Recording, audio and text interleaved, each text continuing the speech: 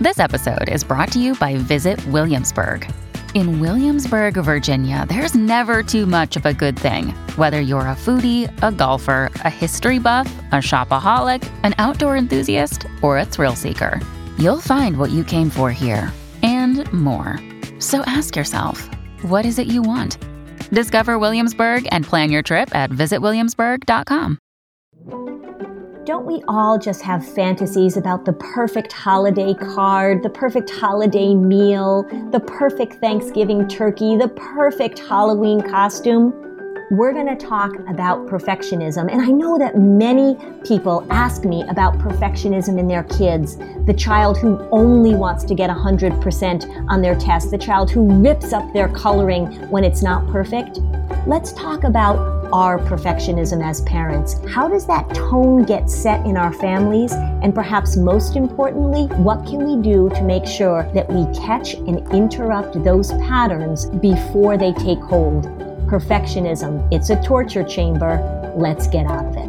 Hi, everybody. I'm Lynn Lyons. I'm a psychotherapist, an expert in anxiety, an author, a speaker, and I'm here with my sister-in-law and producer, Robin. Hi, Robin. Hi, Lynn. So ironically, we're going to talk about perfectionism today, and Robin and I have just spent about 5 minutes trying to make sure that our sound for the podcast is perfect. Guilty. It's hard. Yeah, because this idea of perfectionism, it's so rewarded and it's even expected. And there's so much judgment wrapped up in it, right? How other people are viewing you, how they're viewing your parenting. It really encompasses so much of what we have to deal with in our families and in our parenting and in ourselves. And it's certainly something that comes up a lot in my practice in dealing with anxious families and that kind of stuff. So I think oftentimes I get asked, can you help me? My daughter suffers from perfectionism, or I think, my daughter needs her homework to be so perfect, or my son won't do anything unless he thinks he can do it perfectly. But I think before we even venture into the kid world of perfectionism, I think it's really helpful to talk about how hard it is for us as parents, how hard it is for us as adults to cope with this in our world. When you talk about perfectionism, what just jumps to my mind is, like you said, we're so rewarded for trying to create perfection or create the image of perfection. And we've talked about this a lot of how an image doesn't reveal the full truth. And there's a lot of challenging energy and a lot of control and anxiety needs that come out that affect a child when a mom wants her house perfect. A mom wants everyone to look perfect. I grew up in the South with a mom who never left the house without makeup on. She had perfection issues around her appearance. And I know a lot of women grow up with mothers who pass that restrictive sense of self and worth just in the simplicity of that. It pervades everything. I think there's very few moms who can't, if they're honest with themselves, they recognize they're going to have these patterns in certain parts of their lives. It's really hard to let go of. And, when we step back from it, we recognize it. It's funny, during the pandemic, all of us not being able to go and get our hair colored as much as we normally would, and how uncomfortable that made us. Why are we so intrigued? You see the cover of the People magazine that says stars without makeup, or pictures of stars or famous Hollywood people caught in bathing suits when they don't look good. We're so craving this idea that we both want to be perfect, we want to look perfect, but at the same time, it's so comforting when you walk into somebody's house and it's messy. You run into somebody and they don't have, their roots are showing. It's sort of like, oh, thank God, you too. So we really have this internal struggle, don't we? We want to be connected in our imperfection, and perfection really puts up kind of a barrier, doesn't it? Because if you are parenting in a perfect way, or you think you're parenting in a perfect way, that your house has to look perfect, that your children have to look perfect, it's sort of like opening the closet door and everything falls out. You've got to be really careful that you keep the closet door closed, which means that you're really careful about what you let people know about you, what you let them know about your family. This whole idea of sort of showing all of what's going on, that's what connects us. perfection really puts a distance between people. And I see that a lot. If you're talking about the home, and then when someone allows you to come home when the house isn't perfect, and you walk in and you recognize, oh, I'm a closer friend. They're letting me see their normal daily life. It's a compliment in a way. Yes. And yet we torture ourselves in order to create good impressions that are sometimes false impressions of projecting an image for someone to get to know instead of ourselves. If you are with a close friend, or say you're having people over for dinner, I remember seeing an article recently about sort of the casual have friends over for dinner, which, this was, remember when we used to be able to have friends over for dinner, but it was this idea that planning a dinner party and making sure that your house is perfect and that your menu is perfect. I'm not going to do that. I don't have the time to do that, nor the desire to do that. My schedule is pretty busy. The times when I've had people over for dinner, because I'm not so great at that anyway, it's like a full day of me figuring out how to pull this thing off. Whereas this idea that you can just gather with people and everybody brings something to eat and share, I think that's when we think of our social interactions, when we think of our relationships, I think that this needing everything to be a certain way, I just can't do the perfect dinner. I can't do the perfect birthday party. I'm just not going to do it. And being able to be more open and real and vulnerable, I think allows us to connect to people. I remember reading a book before I got married, and it was talking about, I think it was called The Conscious Bride. It's still in print. But the one thing that the book said that stuck with me that proved to be absolutely true is that what you didn't plan and what you didn't expect at your wedding will be one of your most cherished memories and moments. Mm-hmm. And so I think that that's why if we all had more of a comfort with embracing the imperfection and allowing, they call them undinner parties. And so I throw a lot of undinner parties. So it's just like, you don't even cook. You're like, we're going to order pizza and I'm going to toss a salad that comes in a pre-made bag. But the point is, I care about connecting with you so much this Friday night with your family that come as you are, right? It's the ultimate compliment to be a part of someone's undinner party circuit. Well, and I also think that when we're talking about perfection, I want to make a distinction between having to be perfect and also knowing where your strengths and your skills are. Because I think that there's a fine line between doing the things you do really well and sharing them with others and then stepping over into that perfection place. Because if I take my mom, for example, we can show up at her house. She can make a meal that is unbelievably delicious and that she didn't really have a menu planned a lot of the times, but she's just so good at creatively cooking. And I don't get this sense from her that she has to create things perfectly. She's just really, really good at it. When we think about perfectionism, it's the need to be perfect. It's that rigidity. It's the way other people will judge us. But you're allowed to share your skills. If you're really good at throwing a great birthday party and you don't venture into that perfectionistic place, because that's where the anxiety is, that's where the struggle is. But you just say, I'm really good at doing this and I love to bake cakes or I love to decorate for Christmas or whatever, then go ahead and do it. It's not like you can't show off your skills in an amazing way. Perfectionism is not about you being successful and skilled and enjoying your talents. Perfectionism steps in to say, never good enough. I think that's the important thing about perfectionism, is that its standard is higher than you can possibly achieve, and it's always waiting to be critical. It's always waiting to say, well, okay, but you could have done that. That's the perfectionism part. Is there also an element of control where it has to be just so? That's also perfectionism, isn't it? Or would you call that something else? No, perfectionism, it's sort of, when it ventures into that world of obsessive compulsive disorder, of OCD, there's symmetry going on, there's cleanliness, there's organization.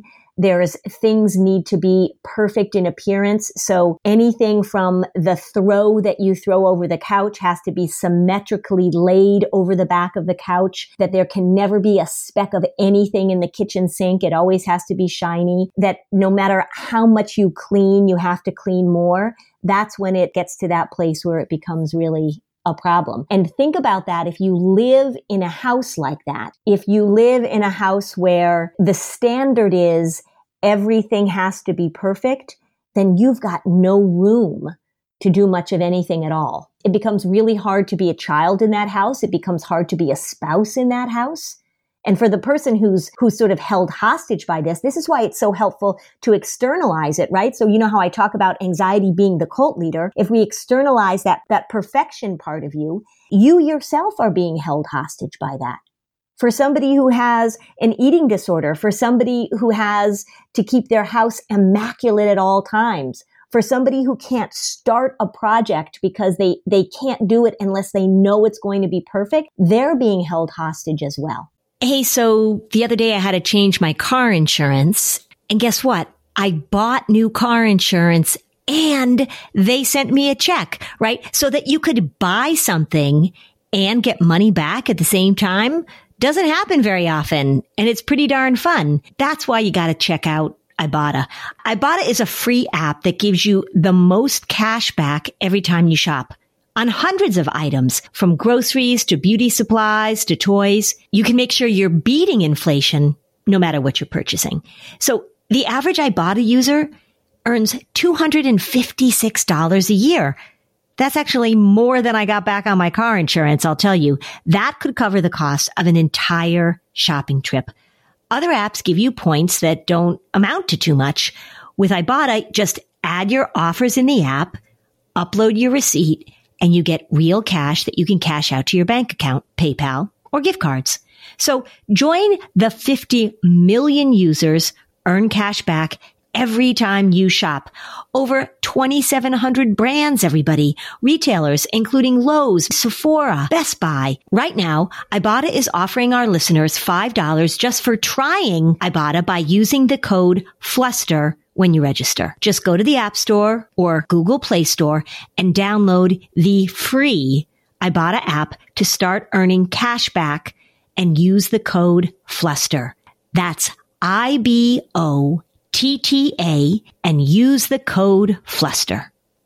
How are those New Year's resolutions going? Well, many are destined to fail, but lucky for you, here's one easy resolution idea that we gave you that we can all make, and it will make your life easier. It'll be kinder to our planet, and it will transform the way you do laundry in 2024, and that is switching to Earth Breeze. Earth Breeze looks like dryer sheets, but it's ultra-concentrated laundry detergent, and it couldn't be easier. You just throw a sheet in with your laundry in any temperature, and you watch it dissolve in any wash cycle, hot or cold. There's no measuring, there's no mess, there's no fuss, there's no wasteful plastic jug. Earth Breeze fights everyday stains and odors, giving you an amazing clean every time. The best part is you'll never run out again thanks to Earth Breeze flexible subscription that you can adjust, pause, or cancel at any time with no hidden fees or penalties. And you'll save a whopping 40% when you subscribe. Shipping's always free, and it comes in a slim cardboard envelope that saves a ton of space. So switching to Earth Breeze won't only make laundry day easier for you,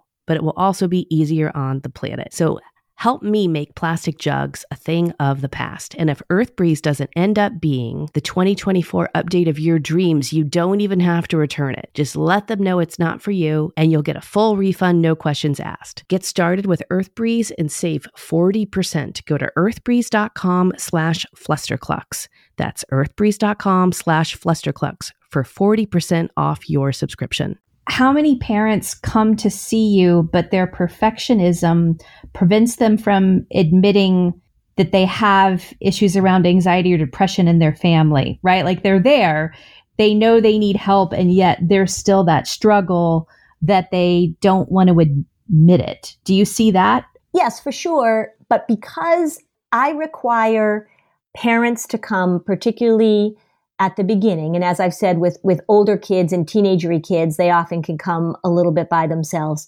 So I require both parents to come, if at all possible, even if they're no longer married. And so there's a lot of blaming that goes on, as you can imagine, particularly if the parents are no longer married. But there might be one parent who sees it much more clearly than the other. And that's, we talked about the marital snort, but that's where there can be some conflict of sort of, I don't want to show you the imperfection here. But I would probably say, honestly, more often than not, by the time people get to see me, there is sort of a sense of relief is that they can in my office kind of let it all hang out. And I really try and support an environment in which, we can talk about what's really going on. And many times for families that are trapped in this perfectionism and they've been really trying to hide things, or, they're not letting their neighbors know. They're not even letting their own family members know. They're not talking to the school about what's going on. Sometimes it comes out in a torrent once they get in here because it is so exhausting to keep up this front. That happens more often, actually. People are starting to think about staging their Christmas card. And I do send out a Christmas card. Lynn probably has never sent out a Christmas card. That is not true. When my son was first born, we sent out a few Christmas cards when he was a little tiny baby. After I had my second son, then we were done with it. But the Christmas card thing there is such a game around it. One of my very best friends, they have 3 children that are now grown. They're all college age or above. And they always capture a moment in which one of them is just giving the dirtiest look to another one of the siblings. And it's not a posed picture. So it might be like in the back of a cab, or they're sitting at a dinner table. And it's just the best. Every year I look forward to it. There's just like pure sort of like, anger and disgust at their sibling. They've got it down to a science. I think that's so healthy. It is healthy. I think we have to be aware of the fact that our culture rewards excellence. It rewards perfection. We talk a good game, and I find this a lot with families, and I find it a lot in schools, is that we talk a good game of whatever makes you happy. Here's the phrase that is so tricky. As long as you know you've done your best, right? So that sounds pretty good. And it seems like we're giving them all this room. That is a really provocative thing to say, particularly if you are a family of perfectionists, if you are a family of people who achieve at high levels, to say to your child, as long as you know you've done your best, absolutely throws them into a tailspin. If you say that to a kid who doesn't really care, they're like, yeah, sure, whatever. You say that to a child who tends to be perfectionistic, who has doubts about whether or not they're doing a good enough job, it is really setting them up for an enormous amount of struggle. And one of the things that people don't know about perfectionism is that perfectionism and procrastination hang out together all the time. You're not going to take something on if your perfectionistic part is sitting there guiding what's going to happen next. You're not going to start. It's going to be so exhausting. If you have to clean your closet and it has to be perfect, if you have to write a paper and it has to be perfect, if you have to read a book and it has to be perfect, you have to read every word perfectly, you're just not going to do it. So a lot of times people don't recognize that. I talk to families where they say, she just won't get started, or she's such a procrastinator, or we can never get her to do anything. And then I dig a little bit more, and it's a highly perfectionistic family, and that child is just afraid to venture in because the task just seems impossible and the goal just seems unachievable. If you have a child who starts showing that I'm just not quite done, let me just go back and tweak this drawing, or the story needs another edit, what's the right language to use around them when you see habits of wanting to make things just so? What do you say? The earlier you see that and the earlier you address that, the better. So it often comes up with, even when they're little and they're coloring or they're trying to draw a bird and they'll rip it up and throw it out, or it's not good enough. And like you say, you see them starting over. Say they're doing their math and it's 4 plus 4. Well, they get the number 8, but they keep erasing it and making the 8 again. So it's not really the answer. It's that the circles have to be symmetrical. That's a pretty good warning sign for you that you want to address this. And the language you want to use is you want to say, it looks like there's a part of you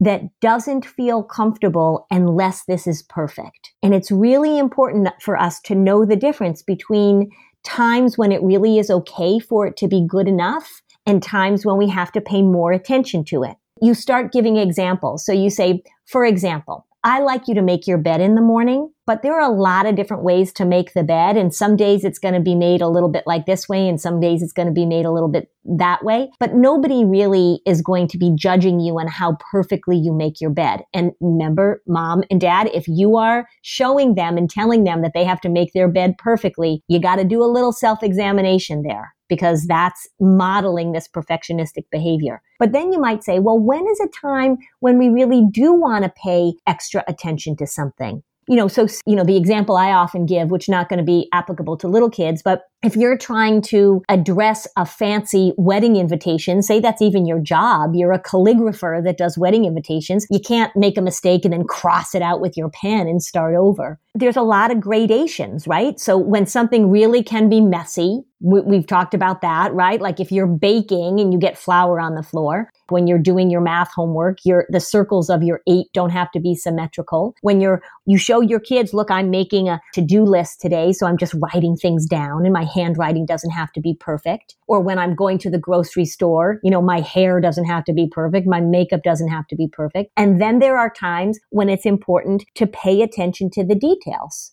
And even having a conversation with your kids about what are some jobs in parts of the job in which the details are really important, and what are some situations in which the specifics or the details are less important. Begin to show them that there is a range, and that even in jobs where we think of people needing to be perfect, that there is flexibility. Because there are so many ways where you can get trapped in thinking that things have to be one certain way. It's okay to make mistakes. It's okay to miss things. It's okay to send an email with a typo in it. Everybody understands that happens. One time this is memorable. You said you're having a wedding and what goes wrong is memorable. Robin, we made a chocolate cake. My husband actually made the chocolate cake, and we were out of regular milk, so he just used almond milk. It's now what's referred to as the fart cake, because for some reason, when he baked the cake, the way that the almond milk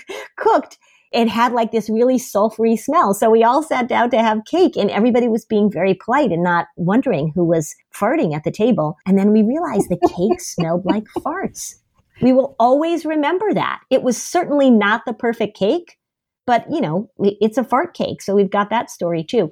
When my sister-in-law on the other side of the family got married, 2 of the shoes arrived on wedding day that were dyed to match the bridesmaid's dress. And it was 2 left shoes for one of the bridesmaids. She had 2 left shoes. Yeah, so I remember that too. And we had to figure it out. And so being able to collect those stories, being able to show your kids, and I am saying show with particular emphasis, show your kids that it's okay to back off sometimes. There are times when you need to do things in a more specific way, but that perfection is a myth, it's a trap, and it's a torture chamber if you get locked up in it. Let me give you 2 examples of how in this holiday realm, perfectionism is in the way of connection. I was talking to a family, but one of the things as we were talking about perfectionism, and I was asking them, can you think of a time where perfectionism has showed up in your family and the goal was to make something really wonderful and it turned into something really awful? And they were telling me a story about decorating the Christmas tree. The mom had a very specific way that she wanted to decorate the Christmas tree. Everything had to be symmetrical, and the children were to sit and watch the mom decorate the Christmas tree. And these kids were telling me, we know that there are other families, and they would see, like Norman Rockwell pictures where kids were putting up ornaments on the tree, or they would make an ornament at school, but it wasn't allowed to be put on the tree because mom had a very perfectionistic view of how the tree was supposed to be decorated. It wasn't just about the tree, but this is the example that they remembered. And it really became tense, and it was not fun at all for them. The other story that I have is my father-in-law was very rigid about a lot of things, particularly around his cooking, which was his skill, and everybody loved his cooking. But at Thanksgiving, he had a particular menu that was to be served, and it was based on his mother's menu, and I totally appreciated the tradition and the ritual of that. But when we got married and I joined them for Thanksgiving, I brought something to serve because that was what I thought was the right thing to do. And he refused to serve what I brought to share at the Thanksgiving table, which I thought, red flag, warning, warning, warning. But I thought to myself, okay, so this is a way in which his rigidity will get in the way of us being able to connect. But those are just ways when you think about wanting to celebrate something But remember that perfectionism is disconnecting. Just as we say, when you're worrying, it's really hard to be present for your children. When you are in that mode of perfectionism, it is also really hard to be present for the other people that are in your life. So many people are concerned about perfectionism in their children. They're seeing them, being worried about getting straight A's, or seeing them being worried and ripping up their picture when it's not quite right, or not playing soccer because they can't be the best. Let's talk about how perfectionism in a family and how perfectionism in parenting really can set the tone in your family and what you can do to get ahead of that. Mom, can I have more time? This is what you'll hear when you use a circle to manage your kids' screen time. What do you think of the circle? I hate it. Why do you hate it? Well, I don't actually hate it, but I feel like it's good that I'm not spending as much time on the internet. It lets you set daily limits for different apps and social media. It also controls your kids' Wi-Fi schedules, and you can adjust age-appropriate filters for searches from little kids to teens. Our affiliate link will get you $20 off a circle. I love it. But it's still annoying in the moment. I'm sure it is. Do you think seeing a therapist or a psychiatrist would be helpful, but you don't have the time to actually find one? And then, when do you have time to meet with them? Try Talkspace. By doing everything online, Talkspace has made getting the help you want easy, accessible, and affordable. It's in-network with most major insurers. There's no need to commute to appointments. You won't miss time at work or have to line up childcare in order to attend sessions. It's mental health care made easy. Talkspace lets you send messages to your therapist so you don't have to wait for your next session. Therapy can help you shift your perspective and find tools to cope in difficult times. Talkspace is the #1 online therapy platform with licensed therapists in over 40 specialties, including anxiety, depression, substance abuse, relationship issues, and much more. As a listener of this podcast, you'll get $80 off your first month with Talkspace when you go to Talkspace.com/fluster. To match with a licensed therapist today, go to Talkspace.com/fluster to get $80 off your first month. That's Talkspace.com/fluster. This message is sponsored by Greenlight. So when you're a parent, you're going to have your fair share of big talks with your kids, right? About all sorts of big topics. One of those big talks should involve money. And Greenlight can help with that. Greenlight is a debit card and a money app that's made for families. It allows you to do instant money transfers. You can get real-time notifications of spending. You can manage chores. You can automate allowance.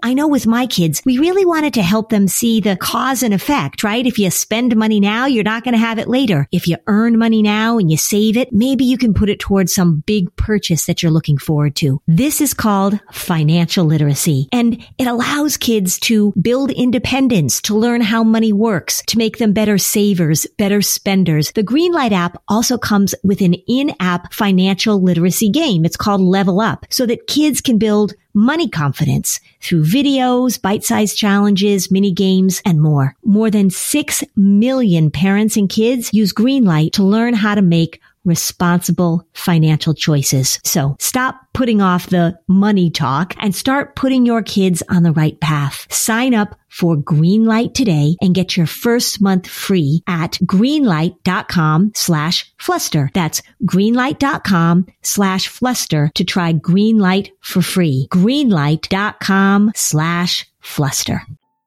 Okay, Lynn, I have a listener question for you that I think is very topical. Okay, I'm ready. My 10-year-old has a medical phobia and a specific fear of shots. She shows physical signs of panic even when talking about going to the doctor. Her previously brave 7-year-old sister is now expressing similar fears about vaccines after a negative experience with her last flu shot. She's repeatedly asking about when she will need to get her COVID vaccine and crying at the thought of it. I think my older daughter needs more intensive help, and I'm working on that, but I would like advice on talking to my younger daughter.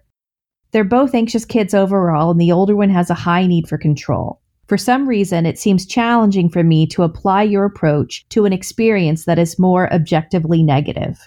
this is a really great question. And let me just sort of take it from the beginning to the end, because the first thing that the mom says is that she's having a hard time applying my approach to something that's objectively negative. Well, most of the things that people worry about or that are afraid of are objectively negative, right? So people worry about dying and throwing up and getting a root canal and getting bit by a dog and embarrassing themselves and having diarrhea during the middle of their talk. So most of the time when I'm talking to kids about things that they're worried about, it's objectively negative. And I think maybe one of the things, Mom, that you're trying to do is you're trying to do what's called content-based reassurance. So you're trying to say, well, it's not that bad, or you shouldn't worry about that, or it's okay if that happens. So get out of that. The content really doesn't matter. That's a really important thing for everybody to remember. It's a hard concept to grab a hold of, but it's so important. What we really want to talk about when we're dealing with this is that, because you can give all the reassurance you want, right? And probably what you're finding is that it doesn't matter because shots do kind of hurt and they are kind of gross. What you really want to do is you want to talk about how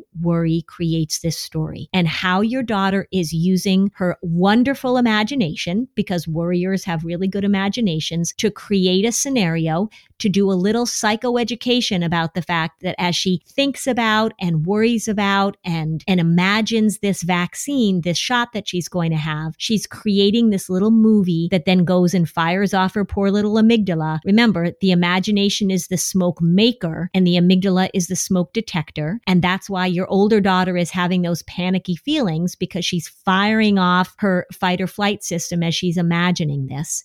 You want to really talk about how worry works, the connection between the body and the mind, how the imagination gets it going. And now we want to talk about how do we disconnect a little bit? Because when somebody is worrying about a physical symptom or worrying about getting a shot, they're very, very connected to their imagination and to the story. First thing is I would talk about the worry. And then the second thing I would do is I would teach your child how to disconnect a little bit in kind of a fun and playful way. And this is where my hypnotic techniques come in handy. Although, again, there's nothing fancy about doing hypnosis. It's really just using your imagination in a lot of ways. And what I've done with many kids who have dealt with this, including other medical procedures. So kids that are going through chemo, kids that are diagnosed with type 1 diabetes that have to have insulin shots, kids that have to have a lot of dental work for whatever reason, is how do we teach a child to go into a situation and to allow their imagination to take them somewhere else? Because what her imagination is doing is it's over-connecting her to her arm or to the idea of a needle and to a vaccine. And we want to disconnect it. So I might say, okay, so when you go in to get your shot, and let's practice this ahead of time, you're going to go in, we'll take a few deep breaths, we're just going to relax, and we're going to leave your arm here for the few seconds it's going to take, and you get to go to a really cool place. So maybe it's Disney World, maybe it's Hawaii, maybe it's in the swimming pool, maybe it's on the chairlift at the ski slope, maybe it's in your favorite restaurant, maybe it's eating an ice cream cone. Allow her to disconnect, to use that imagination to take her farther away rather than closer. And that can be a really great technique to use. Downplay this. Don't overtalk it. Don't over-prepare. Don't overthink. Don't over-reassure. Make it very matter of fact, and talk to her about the power of her imagination as if it's a tool that she uses all the time, which it is, by the way. And so she can just employ it to her benefit. Explain this to her and make it a little bit playful, make it a little bit interesting. Don't avoid talking about it. So one of the things that happens when kids are afraid of getting a shot or going to the doctor is that nobody will talk about it. And your 10-year-old is actually showing your 7-year-old how to do this. These kinds of fears, the particular of what somebody is afraid of, it's very contagious from parent to child, and it's very contagious from sibling to sibling. Be matter of fact about it. Talk about it just as you need to in terms of your arrangements of it. I wouldn't get into a lot of conversation about it, but teach her this skill. It can be really, really helpful. Would you advise the mom to speak to her older child to not talk about it in front of her younger child? Yeah, I would say to the 10-year-old, look, so you're dealing with this fear, but we're having a lot of conversations about this. And really, we're just engaging worry. We're just getting everybody going. And it's contagious. So we're going to be matter of fact about this. I'm not going to have conversation after conversation about this with worry. We're just going to treat it matter of factly, just as if you were going to a dentist appointment, just as if you were going to get new sneakers. And we're not going to get sucked into the content, because the more you talk about this in this anxious way, the more you try and get rid of this anxiety, the stronger it's going to get. It becomes sort of this topic that we don't want to discuss. And then, of course, you're going to discuss it because you don't want to discuss it. Stop focusing on it so much. What we focus on, we amplify, and teach them this skill of disconnection. Really, really helpful.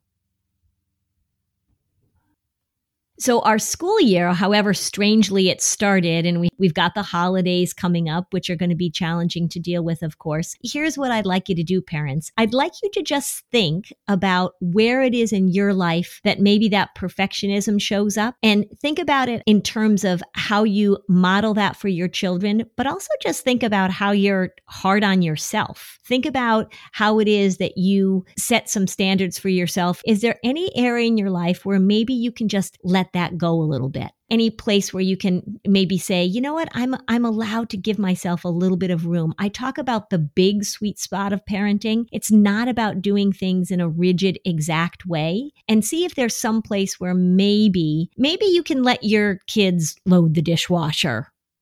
I've talked about before how many fights people have about loading the dishwasher and unloading the dishwasher. Yeah, you're right. That's actually this contentious thing. And we had a listener write to us after the co-parenting episode saying, I will never think about loading the dishwasher in the same way. I didn't know that was such a thing. Yeah, it really is a thing, the whole dishwasher thing.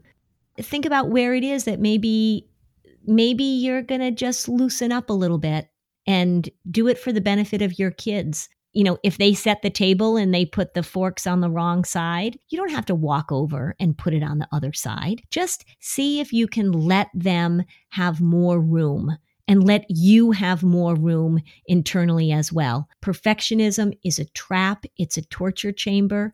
It makes you internally focused often, or when it makes you externally focused, it gets in the way of you connecting. As the sergeant says in the classic movie Stripes, lighten up, Francis. It's okay. Just give yourself a little bit of room.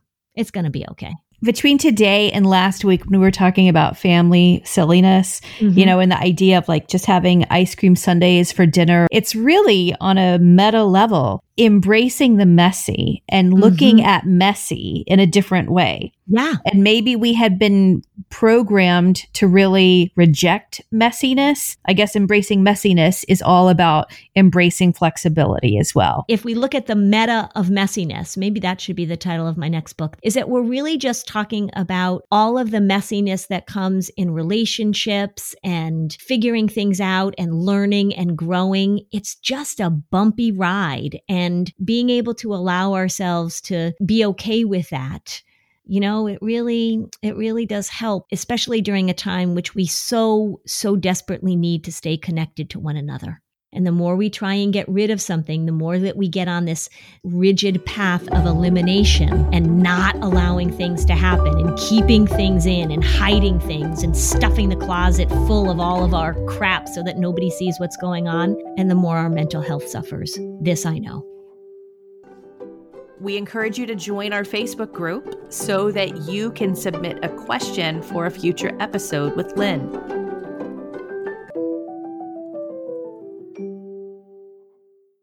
Hey there, I'm Debbie Reber, the founder of Tilt Parenting and the author of the book Differently Wired.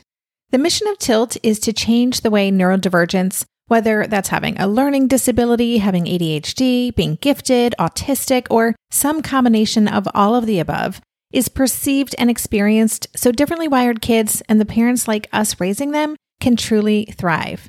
On the Tilt Parenting podcast, I get to talk with authors, therapists, educators, and parenting experts who are committed to this mission.